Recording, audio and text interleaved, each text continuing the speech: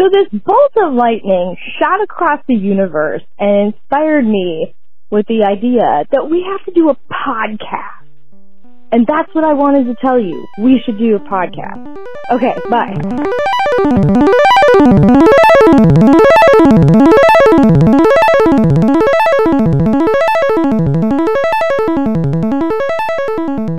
Welcome to Feature Creep, : built-in microwave, semicolon. I don't, what are we calling this? Strange intervals of time. Great. That's funny considering we're having trouble syncing up our timing anyway, just to get the the audio lined up. So let's do the first strange interval of time is the amount of time it takes you to sync your audio when you're 170 miles apart. Right. And trying to do a podcast. Yeah. So I'm Ned and this is Meg, and we are doing another remote podcast. And hopefully by the time you're listening to this, things are looking up and people are having some sense of what we're doing next to recover from this the pandemic. But if you're not and you're still at home listening to this, we're here. We're doing it. So wash your hands still, even if you're out and about. Especially if you're out and about. Keep washing them. Keep washing them. That's just advice for life. Living well in hell. That should be a tip. Wash your hands. Just wash your hands. That's it. Yeah, a tip for living well in hell is wash your hands. Mm-hmm. Yeah. Wash your hands. Okay. So this one is about strange intervals in time. And what do we mean by that? So we're going to just kind of chat about the unusual ways in which we mark the passage of time in our lives, and putting a flag in a start and stop period of time is what essentially creates the boundaries for an interval of time. And so an interval of time could be, for instance, 1 year, the time it takes the Earth to circle the sun completely, or an interval of time is the amount of time you have to wait outside of a store to be let in so that the population inside the store is not so high that everyone gets transmissible disease. Right. Which is a new thing. Right. And so now that we're all sort of on strange time schedules, or a lack thereof, I guess, we've been chatting around doing this topic for a while because every once in a while we'll notice a strange interval of time in our own lives, something that marks the passage of time or a cyclical passage of time. And so I started sort of collecting ideas on a note document. Some of them are ours, mine and yours, and some of them are things that other people have pointed out to us or described to us. And so it just seemed like a good time to do this podcast because it's actually relevant to current events as opposed to just a weird thing that we've been thinking about for a year. Yeah. I, when you first proposed this, I kind of thought about all the things probably are fairly relatable to most people. Things like doing laundry, the time it takes for the laundry, the washing machine to finish doing a load, or the general period of time it takes to do like one cycle of laundry, or, especially if you have routine in your life, like, eating dinner maybe with your loved ones every night, or even by yourself, if you're kind of in a routine there, it might be the interval it takes to, prepare the meal, eat the meal, finish the meal, and wash up afterwards.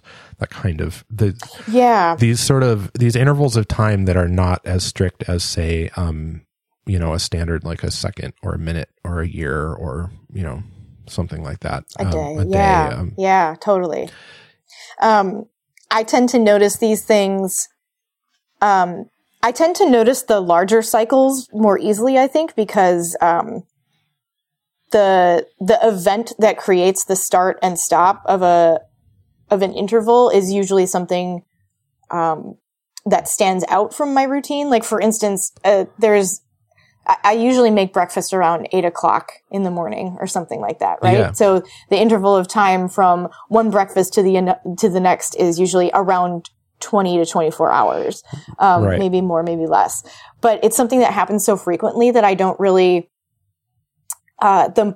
the actual passage of time from one instance to the next that bookends the interval is so brief that it doesn't stick out to me. Whereas, for instance, here's a gross one. Speaking of breakfast, I usually scoop my cat's cat box whenever I think of it. Like, I don't I don't do it every other day or something like that on an arbitrary timeline. I just do it whenever I think of it, whenever I walk past it, because I want to keep it really clean. Yeah. Because we live with a cat and I don't want the whole house to be filthy and disgusting, even though it probably is, and I'm just deluding myself. But the point is, every once in a while, it's not enough just to scoop it. I just dump the whole box and like clean it out and refill it with fresh litter.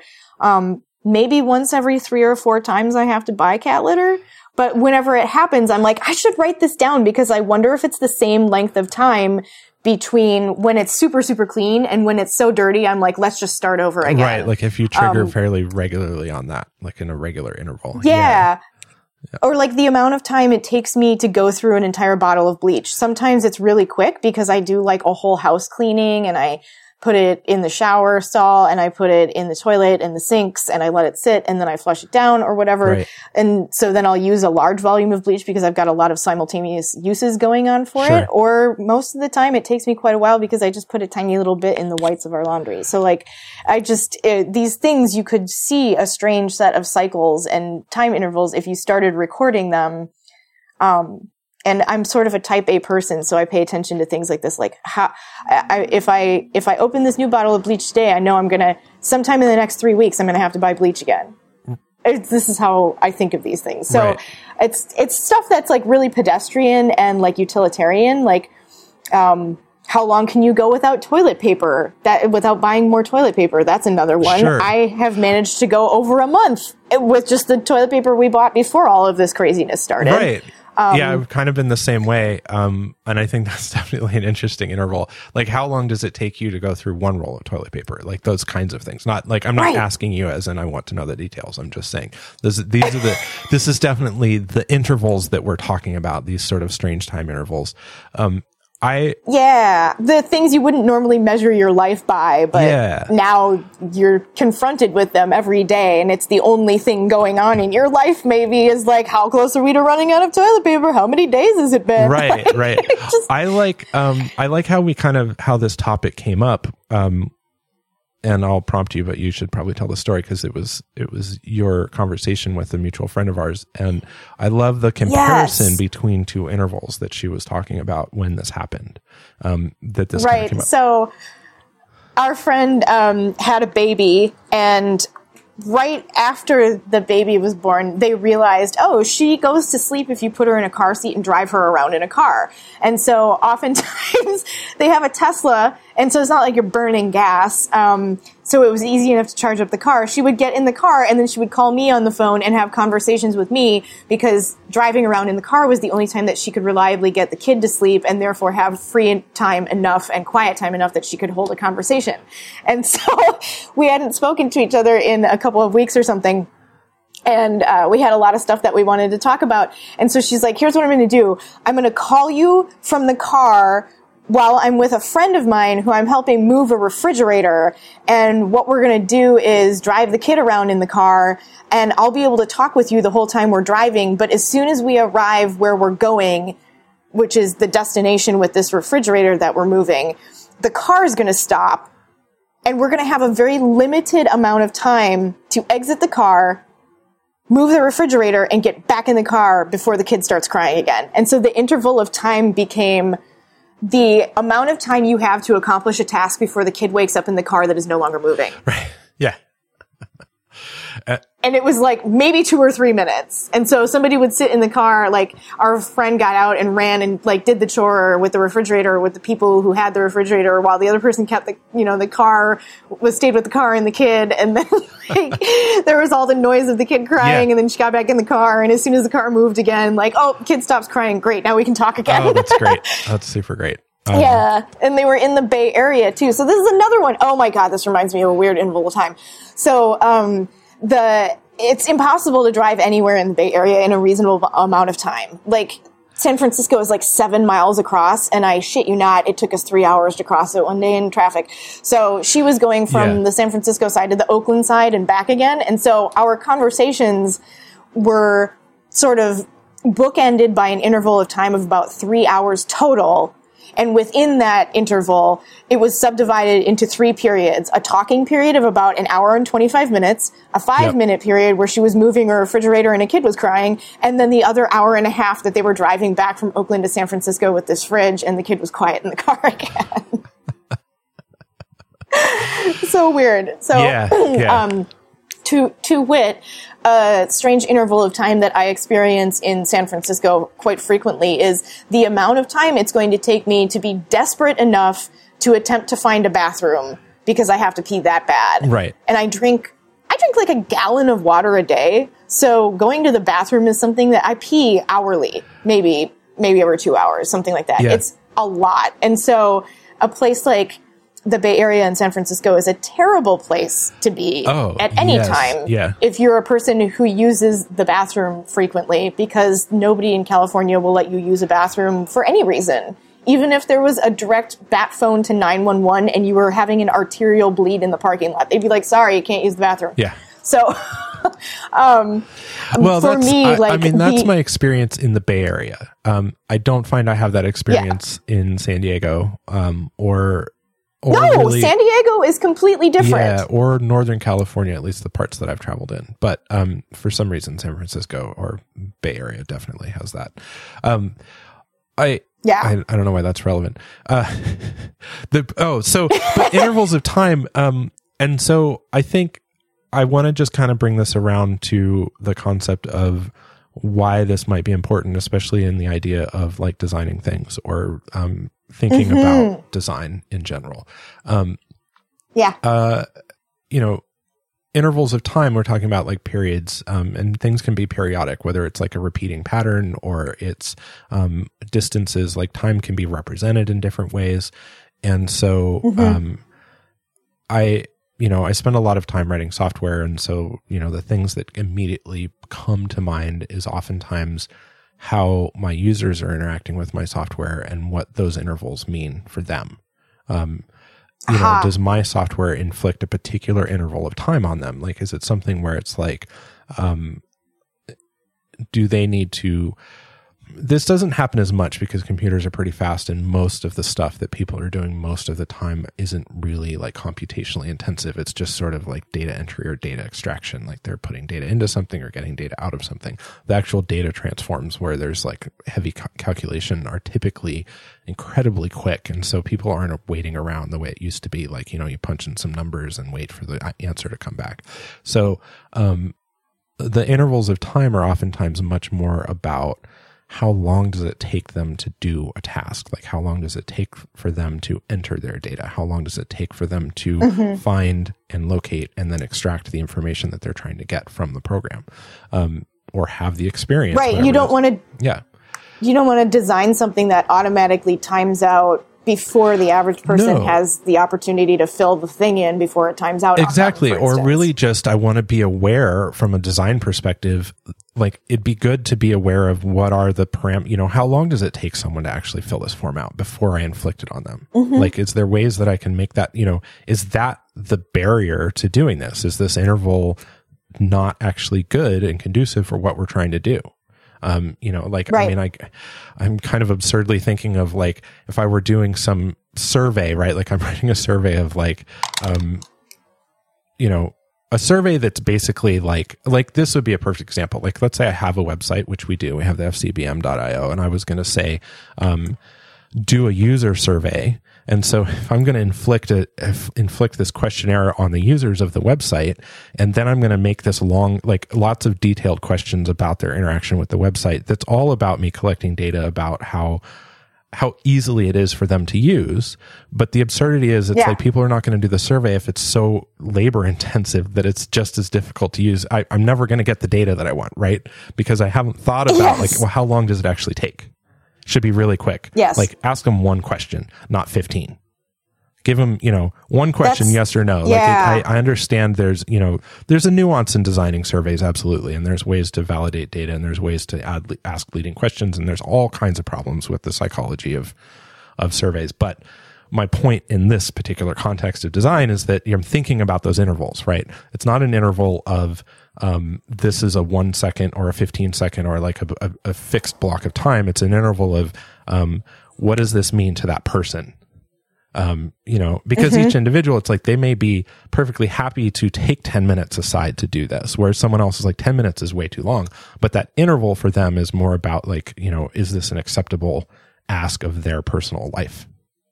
And then also like they may be looking to get back out of it, things like intervals of time. Like most of our podcasts are about an hour long, between 65, 70 minutes long. And so, that's a particular interval. Like our podcasts have set a pacing of about an hour. That's something that we've just decided is something that we're comfortable having a conversation with each other over about an hour. And fuck our listeners because we don't have any feedback from them. So we have no idea whether they prefer them shorter or longer. And it doesn't matter at this point because we're doing this right now. If anyone ever decides to complain and write an email, I'll tell you this. We'll probably listen because I think we've had 0 at this point. This is true. Our Dana, the executive assistant, to be honest, I don't know if she's like really fielding emails or not. She hasn't. All I can say is she hasn't told us there's been any complaints, which is fine with me. Right. And to be honest, it's like she's just single-handedly fighting off a horde of complainers without telling us. Exactly. I didn't want to tell you, but everyone hates you. Yes, right. Yeah. She's like, I got to keep my job.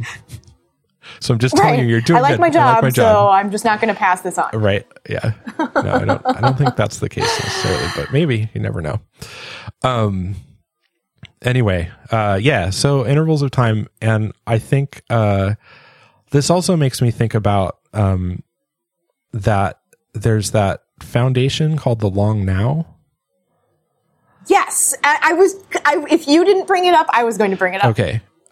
I have been really fascinated by their whole thing.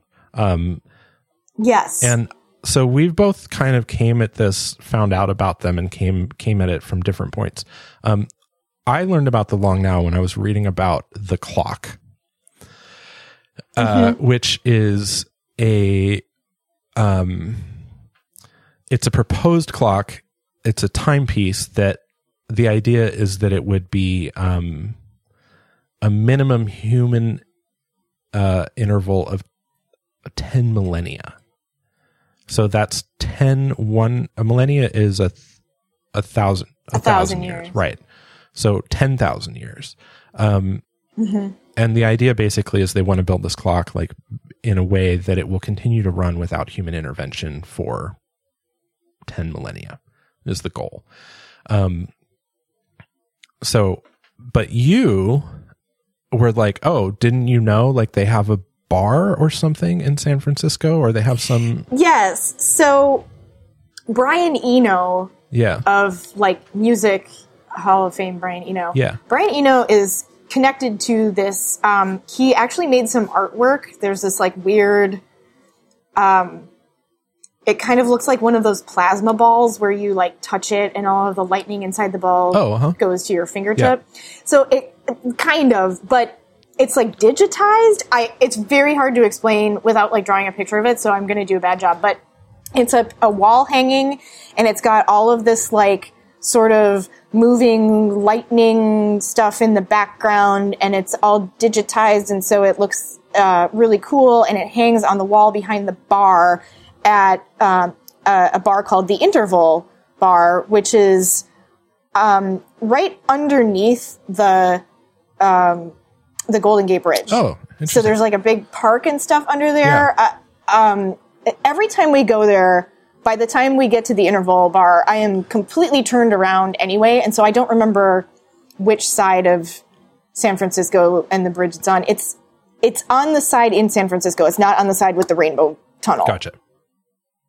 So anyway, a friend of mine named Lightning always likes to go there. And so if I'm in town in San Francisco and we have time to see each other, we make it a point to go to the Interval Bar at the Long Now. Yeah. And that's what it's called. And it's where I learned to love the taste of vermouth because they make their own and it's super great when it's fresh. And if you order drinks that have vermouth in them from regular bars. Usually they have like some old bottle of vermouth that they opened 1 million years ago. Yeah. And vermouth actually goes bad once you open it. So you can't do that. Right. You can't just like open it and set it up on a shelf somewhere and wait for the next person to come along to pour an ounce out of it. Like, so I always thought it was disgusting and I stayed away from it, but he was like, no, give it another try. So I have a soft spot because this particular bar made me love something that I thought that I formerly hated, which is unusual.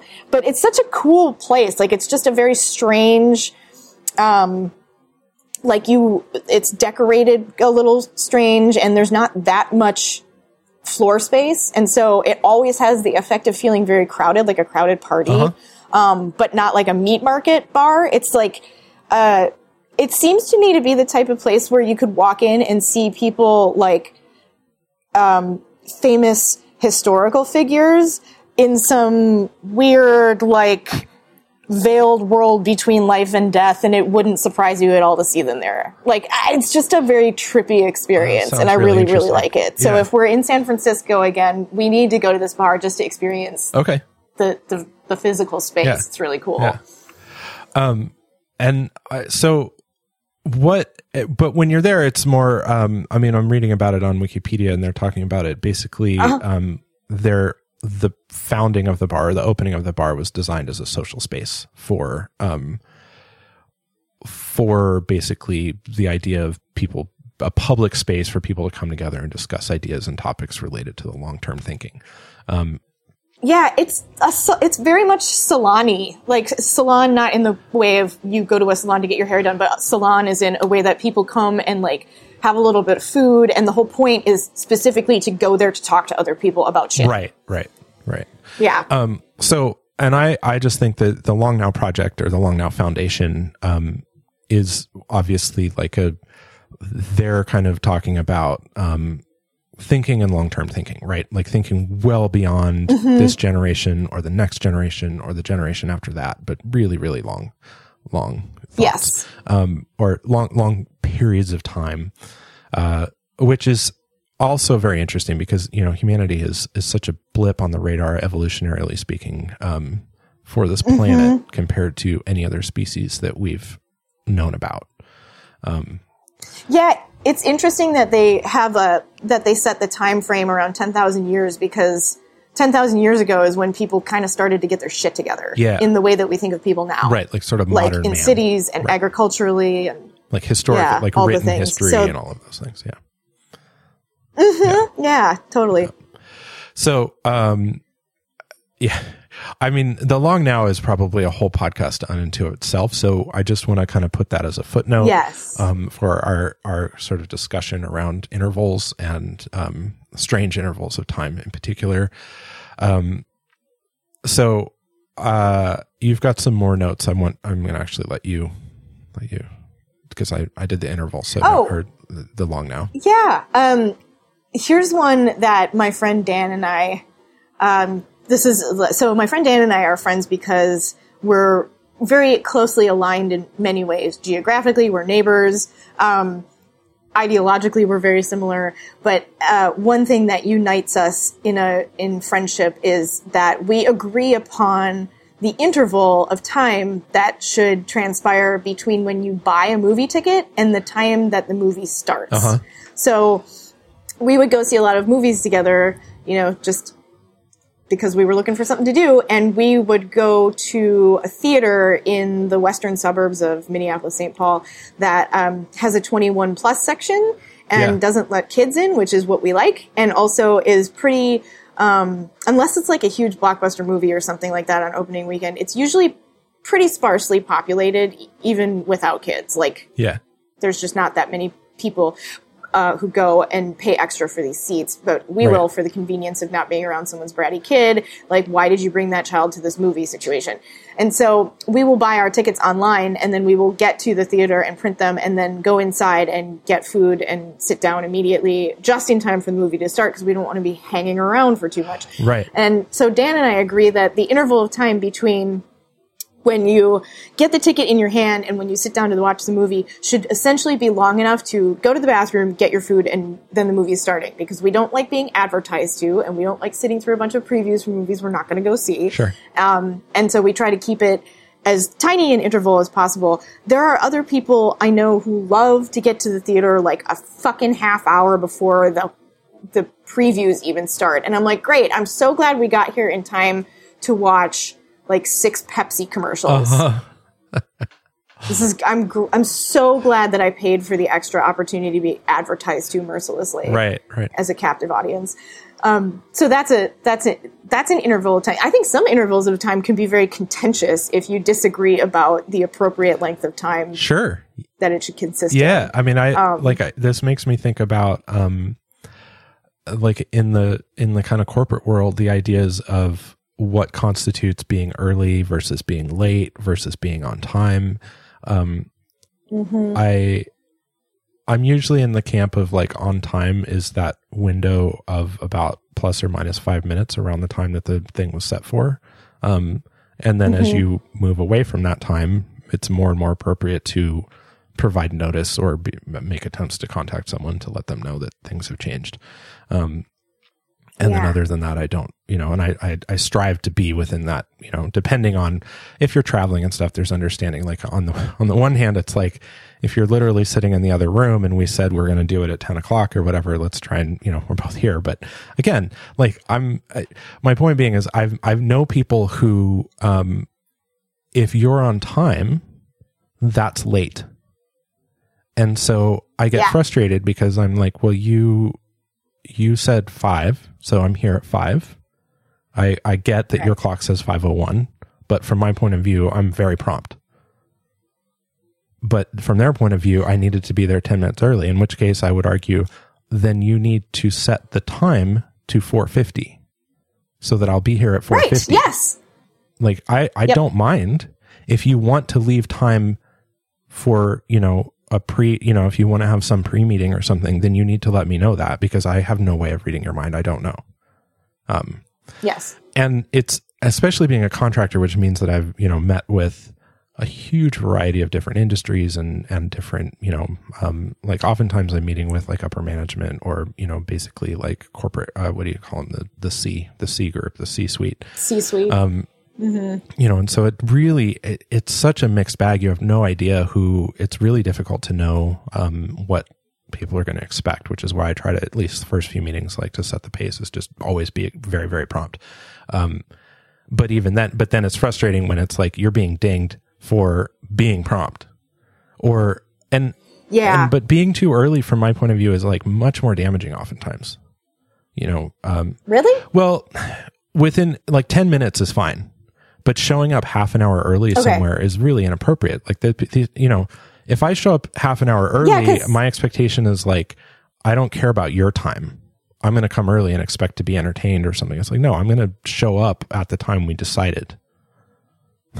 Like, that's the point. There were some meetings that I would go to that I had to, me and the other people who were like showing up to participate in the meeting in person would come from all over the place in California. So there's the issue of, I was living in Minnesota and doing work in California, and so I would have to my interval of time for that meeting consisted of 3 days over a long weekend. Sure. It was not just the 2 hours or 4 hours of meeting. It was get on a plane Friday afternoon after work, fly to fucking San Francisco, get picked up from the airport, go to a meeting the next day, end the meeting, and then fuck around until I got a flight back home at the end of the weekend. And so my interval of time had a lot of margin for error. It was like, oh, well, sometime in the next 3 days, I'm going to be at this meeting. But the rest of the time around those 2 hours is like, who knows where I'll be. And then there were other people in the meetings who had to come from all over in the Bay Area, which is in itself hyper unpredictable in terms of timing. And so, like, people would show up, like you're saying, incredibly rude. People would just show up like a half hour early and just like mill around in the office space, like waiting for a meeting to start. And it's like, you can't go get a fucking cup of coffee. Like, you have to burden everyone with your like unattended presence, just like hanging around like a ghost in the office. Like, what are you doing here? And so I always found that like interesting, because on one hand, it was like, I can nail the arrival time within 5 minutes, and I'm coming from 2,000 miles away. Why can't you figure it out? Yeah, and that's kind of my point. It's like, oftentimes, if I know that I'm coming from very far away, I am definitely going to get to the site early. but I'm not going to infringe myself upon them or impinge on their time until the time that we agreed upon. Now, once I know someone and it's been established, it's like, oh, hey, we have a waiting area, or, you know, they've texted me and they're like, just let me know when you get here. Absolutely, all fine and good. But if it's unknown and it's just kind of like walking in off the street, it's like, I'm going to sit in my car, or like you said, like go get a coffee. And oftentimes, like, I'm going to set it up and be there half an hour early. I'm half an hour early to the site, but then I go over to the coffee cart or something and I get myself a coffee, and like, you kill your own time. I kill my own time or make use of it as said, but I'm not going to go expect them to see me and be there like pacing, like weirdly, like in the lobby or something. Anyway, but you know, to get back to the interval of time, this is, to my mind, like, it's just it's an interesting problem. And I think when you're talking about the movie theater, I think that's also having contention, right? Like that contention of who, you know, do we agree that an interval of time should be what it is? And oftentimes that disagreement is like the source of strife, right? Like, is what I was getting at with the business world, is like, you know, some people expect you to be 5 minutes early means you're on time, and if you're there on time, you're late. And other people feel like, anywhere between like half an hour is not late, which I'm like, well, you know, depends if you're flying from somewhere else or you're driving in traffic. But again, you know, or also times just depends on the length of the meeting. But I often find like that's just not that critical to actually doing business. It's actually usually more about the work getting done. And if the work getting done is just having meetings, then you're probably not doing a lot of work. It's funny because like there's a lot of individual variation around what people find is acceptable with regard to like start and stop times and intervals of time in business. There's also a lot of cultural variation from one organization to the next. For example, the meetings that I went to in San Francisco started right on fucking time. Like, if we say the meeting starts at 10, we have an agenda that's measured out by minutes. Yes. So we will spend exactly 3 minutes talking about this topic. Right. And if we need more than that, it's going to have to be another meeting because we're moving the fuck on. And so the meetings that I went to there in San Francisco were generally extremely well run. Yep. At least they were timely and they stuck to the timing, and the timing was planned out ahead of time. Like, it was very clear what the expectation was. Meetings at my day job in Minneapolis were the opposite of that. Everybody worked in the same building. We worked on 2 floors of the building, and we would go down to the basement to have big meetings because it was the only place that we had enough open space that everyone could sit together in the same room. Yep.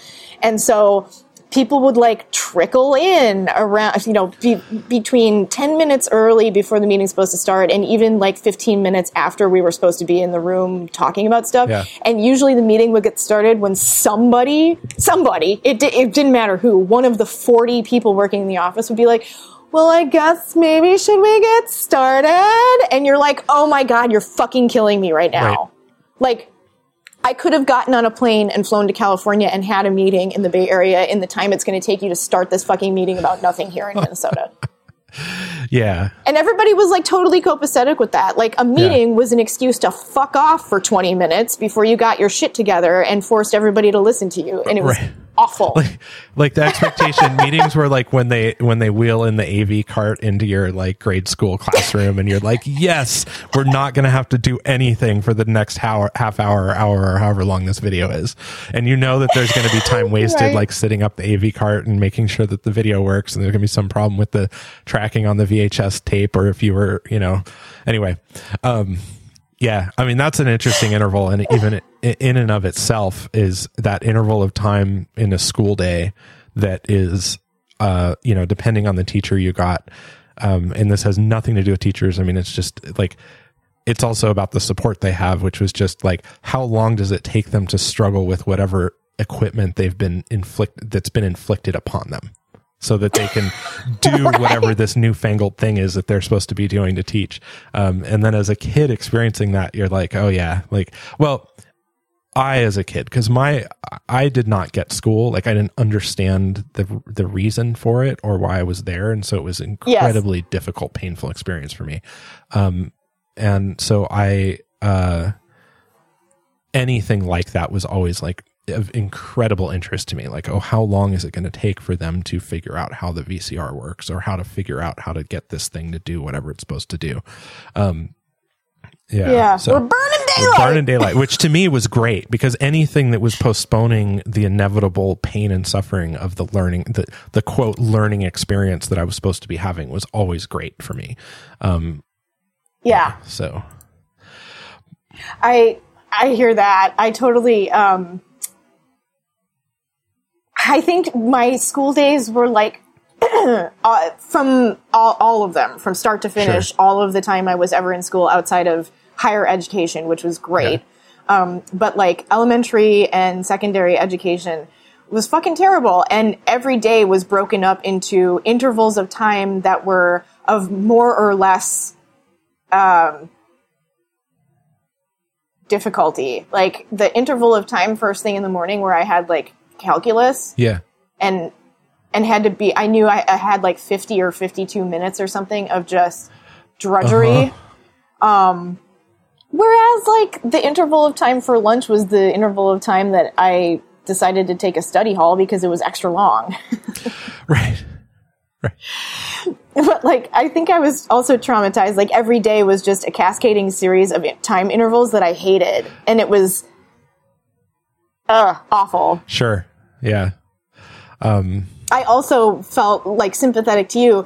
So I was going to ask you, like, when you say I didn't understand the purpose of school, I have a lot of sympathy for that point of view, because I was always really good at school. Yeah. Like, I'm good at academics and good at getting good grades and good at giving you the answer that you want to hear in order for me to have the transaction of getting a grade that lets me get out of your class. Right. And so, like, everything had a very transactional quality to me, which, when you frame an education process, should probably not great. Like, you're probably not going to teach very well if everything's a transaction between you and your students. Like, I mean, school was, for me, it was, because I had ADHD so bad and our understanding of that has become more and more clear over time. And the current understanding as I've understood it is that it has to do with, my prefrontal cortex not firing the same way that like neurotypical people do. And so, I have, what it means is that it's very difficult for me to pay attention to things that are, very mundane or regular. And so school is a very low stimulating environment for me. Traditionally, things have changed, like methods of schooling have changed a lot since then. But, like when I was growing up, it was very much, pretty bland, very dry. And so it's very, very, very, very difficult for me to absorb any information that way because it doesn't, like my mind is starving. And so sitting in a desk, having to sit still, not move and pay attention and not make loud noises or not make distractions or do anything like that is torture for me mentally, right? My brain is screaming at me for stimulation. And so, because of that, it meant that my performance in school was really bad, which meant I felt bad about myself because I was constantly being told, like, why can't you do this? And I don't know the answer, right? I don't understand. It's, if I get the intensity of someone focused on me, like a teacher being like, I'm going to make you learn this. And they sit down and they like work me through the problems and they're like, see, you can do this. And they show themselves, they prove to themselves that my brain is not broken and I can understand that math problem or whatever it is. And I can actually excel at it. Then they turn around and are upset at me for not applying myself, right? And their focus is like try harder, which is what we've learned, at least with ADHD, is the thing that you can't do. That's not going to fix the problem. You can't try harder. Don't try harder at this thing. You can't go in that direction. You're going to have to do something else. And so school was just like, I'm like, this is a non-starter for me. I'm not learning anything in this regard. I'm not able to retain the information. It's a torturous, painful experience of not doing my homework at home and showing up the next day and being chastised or punished for not doing my homework. Most of my getting in trouble at school revolved around me not doing work that I was supposed to be doing or not behaving in that way. I wasn't necessarily, like confrontational with teachers or like particularly like an asshole. Yeah. I just was kind of, you know, I mean, occasionally if You're just not applying yourself. yeah, I'm just not applying myself, which meant that I, you know, the punishments made this condition worse, right? Oftentimes the punishments meant that I didn't get the exercise I needed because I'm being punished, so I don't get to go to recess or whatever it is. Because those are rewards and, Right. you know, and I'm not being rewarded. And so really quickly, I just learned, I was like, well, then none of it. I'm not doing it. I'm not participating. And so I didn't participate in school. I didn't go whenever I could. I mean, I started ditching school in like second grade, I think, which people are like, what? And I basically like regularly, like there's probably few weeks that went by that I went to an entire week of school. See, you and I are similar in some ways, but different in others. Like, for example, like school was absolute torture for me, but for me, it wasn't because it was super boring. I mean, that was a huge consideration. Sure. Like, I was very bored in school a lot of the time, but that wasn't the thing that made it torture for me. What made it torture was that the entire process of learning was couched in the language of success or failure. And I was so terrified of failing. Right. For reasons we won't get into here. Sure. That I feel like everything I retained from school was imprinted on me as a form of trauma. Sure. Because there was always something terrifying about not knowing the answer. And so the answers stuck in there because there was like a trauma associated memory attached to it. Yeah. And so I also find, like, you know, in your case, what I was going to say is, like, you were unsatisfied with the environment of school as a place that you could learn, and also with the quality of the education that you were receiving subsequent to that. Yeah. Because it wasn't being taught to you in a way that you could actually learn from. And so you had like a twofold problem. I don't think that I have ADD or ADHD. I don't think I necessarily have any of the identifiable characteristics, and I've never experienced like fallout from me not being able to focus or things like you described about your own experiences. Yeah. But I got so fucking bored and I was so panicked all of the time that paying attention was hard. Mm-hmm. Because it was like there were just too many things to pay attention to, and none of them really counted for much. Like, it was just lists and lists and lists of memorizing things. Yeah. I don't know. So I'm on the other end of the spectrum from you, because it was very easy for me to give the answers that were required of me. And it was very easy for me to physically be present for an entire day of school. But mentally, I was just going nuts inside being there. Yeah. And I mean, I think that's something a lot of people identify with, is just the sort of, it feels like prison. It does feel like prison, which is ironic because so many schools have been built by contractors who also then built the prisons, or vice versa. Yeah, like everything about it is just demoralizing and dehumanizing and whatever. Yeah. So, like, there's a huge interval of time. The first 18 years of my life. Yes, right. Yeah. Just a washout. Right. But they had, like that was definitely I was going to say that to tie this into the intervals of time is my experience of school was oftentimes an interval of time, which was the time between when I stepped onto campus and sat in the classroom and the time that I got to go home was this period of like intense inner imagination retreat, right? Like I would just retreat into my mind as much as possible because I couldn't cope with anything else that was going on around me. Not in any meaningful way, right? Like it wasn't, it couldn't help me. So, anyway, I think, you've got some other notes here. Go ahead. Yeah. Like we were sort of talking about, so here's a humorous one. Yes. But that also sort of ties into what we're talking about here. So things that are taxing and mentally exhausting, are things that you can't necessarily do back to back. And so there's like an intellectual refractory period where it's like, okay, the time it takes me to do this one thing and then do it again later, the space in between is the amount of time, that we're referring to. So for instance, we like to play Scrabble a lot, but I usually lose because for some reason, I get really fixated on like getting the perfect word in a specific space or using specific letters on my board. And I just get totally You're talking about playing Scrabble with your boyfriend. Yes. And so he usually beats me either by a small margin or a very large one. It doesn't matter, but I almost never win. And so the amount of time between Scrabble games is the amount of time it takes my ego to recover from the last bruising and like be willing to play the game again in the like vain hope that I might actually win this time. Right. And I think that's funny. I kind of relate to that a little bit too. I play chess online with two of my friends, and one of my friends I regularly am the winner of those chess games, and the other friend I'm like pretty much always the loser of those chess games. And so I have this sort of like, it's funny when you win, it's like you're like, I want to do that again because it's just won, you know.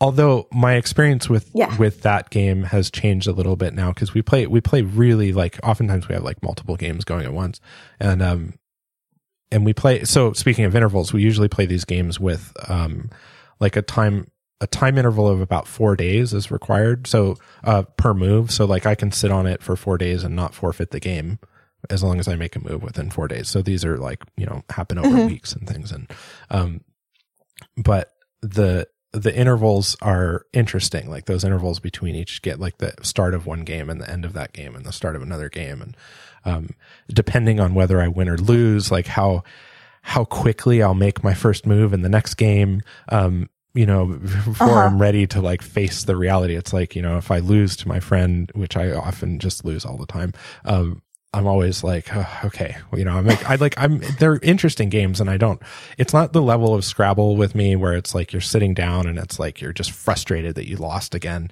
I enjoy playing them with him because we, even though I just regularly lose, it's always interesting to see the moves that he makes, and that, you know, it's learning experience, and it's fine.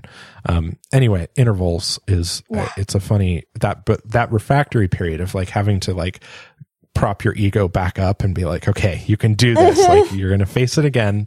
It's going to be fine, and not be demoralized or just be like, I'm never playing this stupid game again, and throwing pieces on the floor. Flipping tables. Exactly.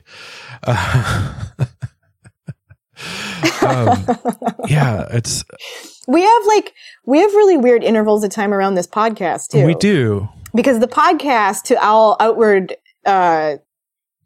observation, is about an hour long, and it comes out every Monday, right? Yeah. But there have been times where we'll record one podcast at a time. There have been times, rarely, but more recently, lately, where we have to re-record a podcast because I can't figure out how to use the internet to talk to you and record myself at the same time. And so, like, it looks fairly regular and cyclical on the outside, but on the inside, we usually do like weekends where we get together and record a whole bunch of them at once or something. Yeah. Because we live so far away from each other that we have to kind of do these pushes, right. These creative pushes, and do a lot of art and do a lot of recording all at once, and then release that over time. Yes.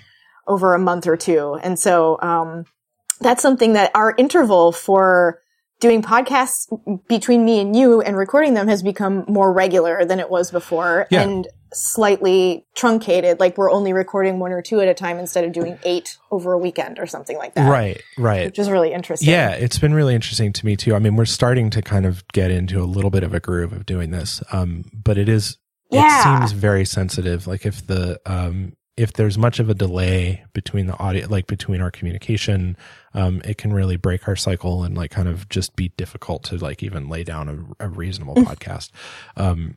Which is another thing, like that interval, like other weird pacing intervals, like having pauses between, in conversation between two people, like between you and I, like we have our own pacing when we have conversations. And it strikes me that we also have pacing between you and I in our conversations based on the kind of information we're discussing. Like sometimes we're discussing a topic that, like we had that discussion earlier about sort of corporate hiring culture.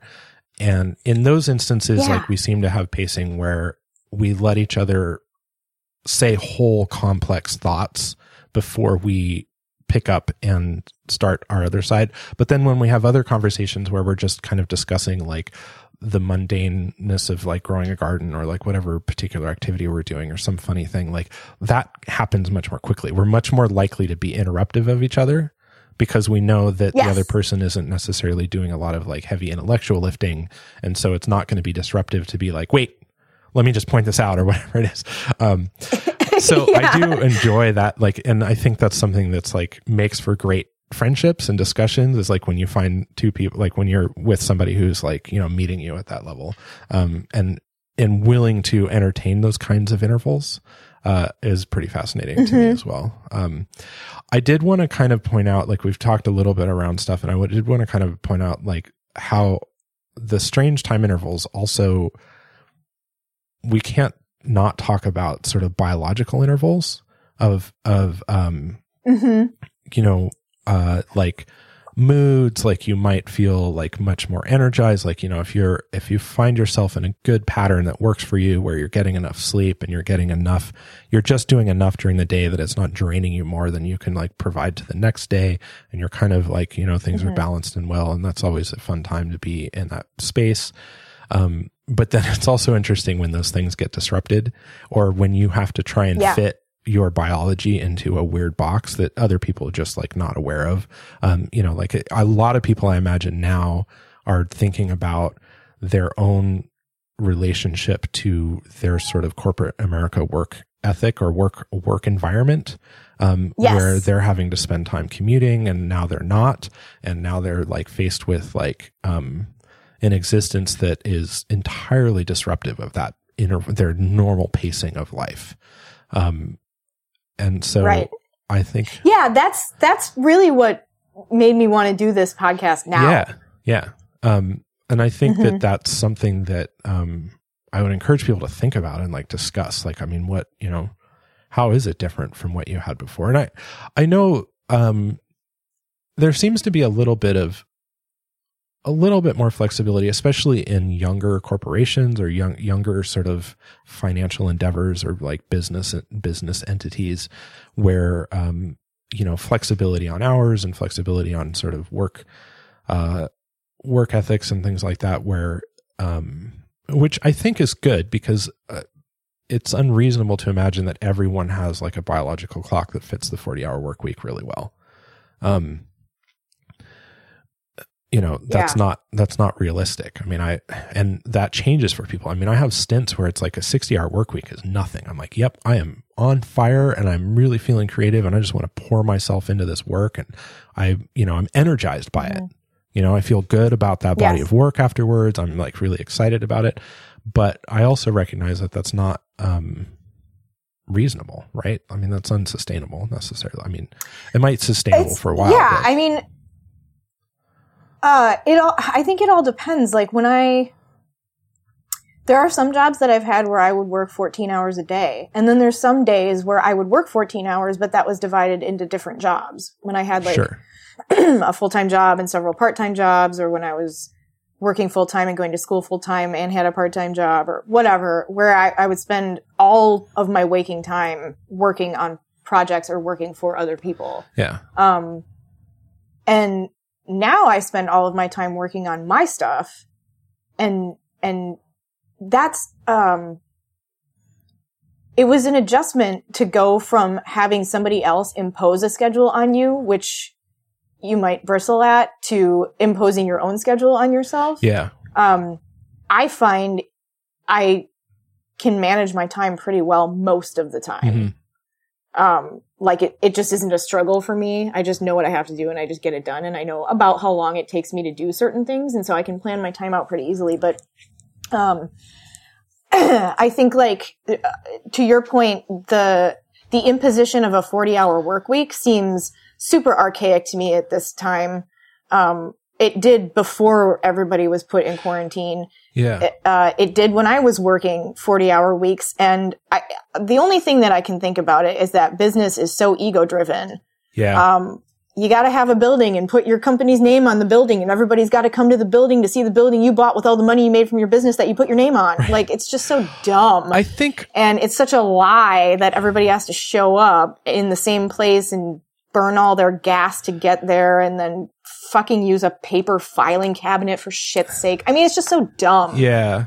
I think also there's that issue of, there's kind of this like false comparison of even just like productivity. Like, well, I'm working a 60-hour work week, you know, why aren't you? And I'm, you know, and I'm doing all this stuff. And like, I think that you can't think of it in terms of like, I imagine like some, basically like you imagine like a farming community, not modern times, but like, you know, basically there are jobs to be done. Like if you're on a farm, there's jobs to be done. There's basically manual labor to be done. Like this, it's already prescribed what needs to happen. The fields need to be plowed, and then the seeds need to be sown. And then, you know, water needs to be either applied or diverted or whatever needs to happen. Livestock needs to be maintained. All of these jobs, and you have some, you know, social collection of people who are doing this, some cohort of people that are doing it. And, it's in that situation where we're all doing it for our survival, like our group survival. It's understandable why people would be frustrated that it's like, oh, well, I did way more work than the person next to me. And I think that that carries over into our current sort of corporate culture that is it's super false, because probably the people who are making the most money are doing the least amount of labor or any kind of like intellectual work as well. It's not to say, that's not to say that that's like I'm not trying to say like a sweeping statement that they're all like that, or that that's just the nature of the business, or that they, you know, you can argue all the things about them having greater responsibility. And so, yes, like most of the time it seems easier for them, but their sort of responsibility is greater or whatever it is. But I think that just in general, it's kind of a broken system, because we already know that there's differences between people. Like people are stronger or weaker than other people. Some people have more capacity for a particular kind of task than others. And we also live in a society that generally has so much excess that most of us could probably be working a lot less and have a very easy life if we all sort of got on board with doing that. And still be making great strides towards, you know, economic gain or whatever you want to call progress, whatever that means. Let me put it this way. Please do. I was required to show up for 40 hours a week, sit at my desk or stand, and work on stuff. Right? Yep. What that stuff was, nobody fucking knew. Nobody could tell me. I basically did my job completely independent of any kind of directive from anybody. And I did that for 9 solid years. And do you know how much time I actually spent working on work stuff? I can imagine. Maybe 20 hours a week. Right. Maybe. And that's not because I was a slacker. It's because the workload associated with doing the job that I was doing really only filled up 20 hours a week of actual hands-on work. But there was a lot of waiting around and a lot of preparation and a lot of stuff. And it was either slammed or I was dead. And so the cycles of the job, the actual cycles of the work that needed to be done, did not align with the cycle that they had me on, where I was required to be at a place at a time. Right. And so that became really frustrating. And I know that this is the case because I was literally the only person in the company who did my job. And I did that particular job that I'm referring to for 5 of the 9 years that I worked there, maybe 6 of the 9 years that I worked there, actually. And so I was the only person doing the job, and it would have been very, very, very clear if the objectives of my job were not being met, because they were essential to the function of the company, and I was also the only one doing them. So I couldn't disguise whether or not it had gotten done by saying like somebody else did it or didn't do it. It was all on me. Right. And so the job got done for 6 years in a row, on time, all of the time, thoroughly, with a high degree of proficiency. And I only spent 20 hours a week working on it, but I got paid for 40. Right. And that's kind of, like that cuts both ways in my mind. There's that issue of, that the lesson from that, my point is, I don't want to take away from that saying, oh, that means that you need to be cut down to 20 hours a week. Thinking that the like sort of the mythical man month idea, right? The guy who wrote that book about the idea that it's like, if you have this many man hours, this much work gets done. Especially in an intellectual environment or a creative environment, but even in an entirely man labor or man person labor environment, it's not real, because there's like, speaking of idioms, what was it? Someone recently said to me, no plan survives facing the enemy, or something like that, with the idea that it's like, when you're actually faced with the reality of the work that needs to be done, there's always problems that need to be solved. And there's, that's the issue of, humans are not robots, and treating humans that way is not good for us in any way. Ourselves, anyone involved, as far as I can tell. Yes. But I feel like that's a different rant that gets away from the time intervals quite a bit. And I do want to just... Well, complaining about how things are designed is kind of our thing. Yes. Yeah, absolutely. And I definitely want to wrap this one up by finishing on this sort of humorous experience of shopping. And I don't think we need to mention the store so much as we can just talk about the experience of shopping for going to eat cheese in San Francisco. And I think I should let you tell this one, but it is a very interesting. Well, you described this in your notes as the time it takes to recover from this experience, but I would argue that there's some interesting intervals even inside of that. But I want you to tell the story, and then I'll having been there, I will add my flavor to it, and we can kind of wrap up with that. So, like I mentioned earlier, finding a bathroom in the Bay Area is impossible. And this is not a problem of plumbing. This is not a problem of a lack of businesses that would normally have a bathroom that anywhere else would be considered publicly usable. This is a cultural problem centered around Silicon Valley and the place on the planet with some of the highest, inexcusably high rents. So the way that I wrote this down for this particular conversation was the interval of time it will take a non-Californian to recover fully from engaging with a Californian in a transaction of any kind, and time dilates if it involves finding a bathroom. So we went out one evening, and it was me and you and two of our friends, and you and one of our friends are native Californians, and the other two of us are not. And so me and the other non-Californian both had very challenging experiences just ordering dinner. One of us because it got absurd instantly, which was me, and the other of us because they weren't even sure what the items on the menu were describing. And so they had a lot of questions about what actually went into making the food.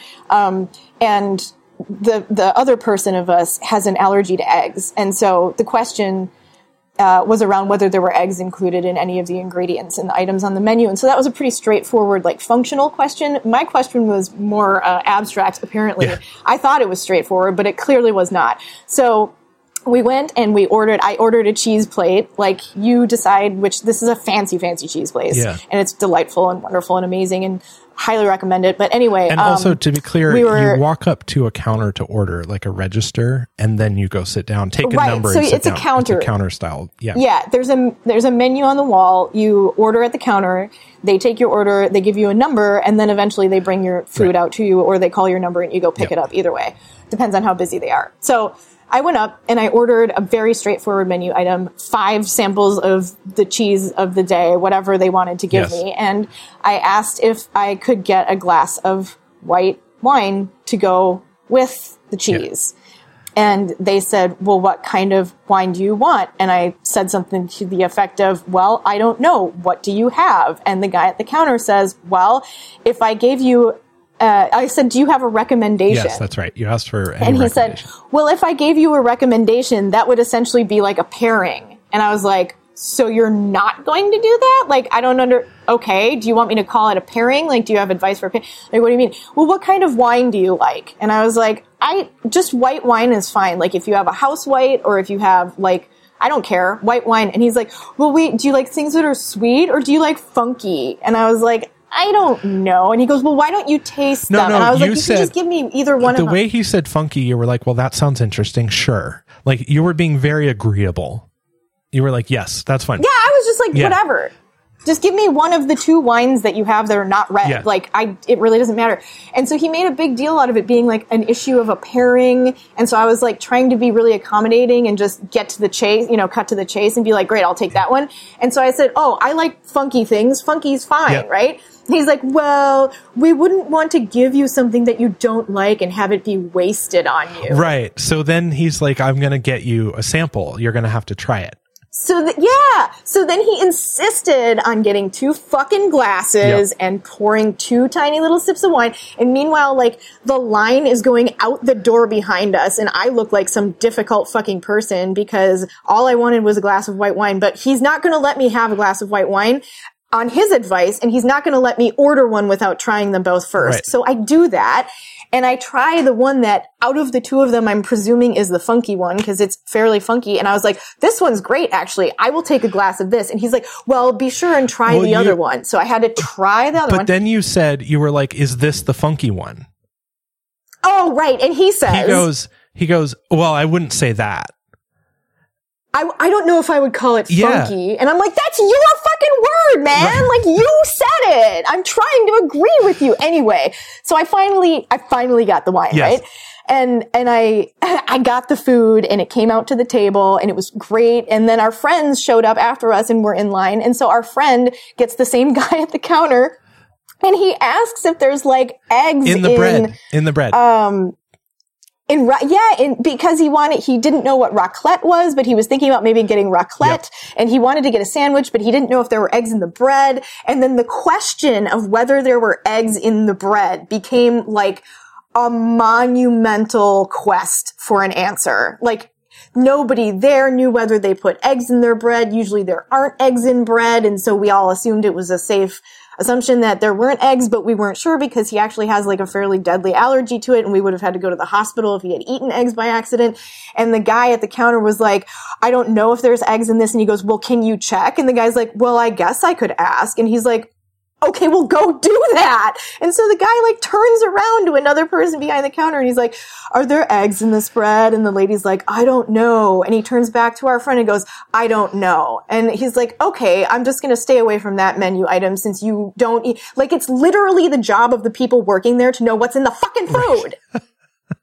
Like, if you ask them any details about any of the cheese, they will tell you exactly what's in that fucking cheese and who made it and what sheep it came from and what the strain of mold is growing in. Like, they will tell you more shit than you ever want to know about fucking cheese, but they don't know if there's eggs in their bread. Give me a break. Yeah. And so this guy, our poor friend, is like, okay, well, maybe I'll try, like, what's raclette? What's in that, right? And he came from a very sheltered background, and so there are just some things that he hasn't been exposed to. These are simple, straightforward questions. He's not being an asshole, and he didn't ask in a way that was impatient.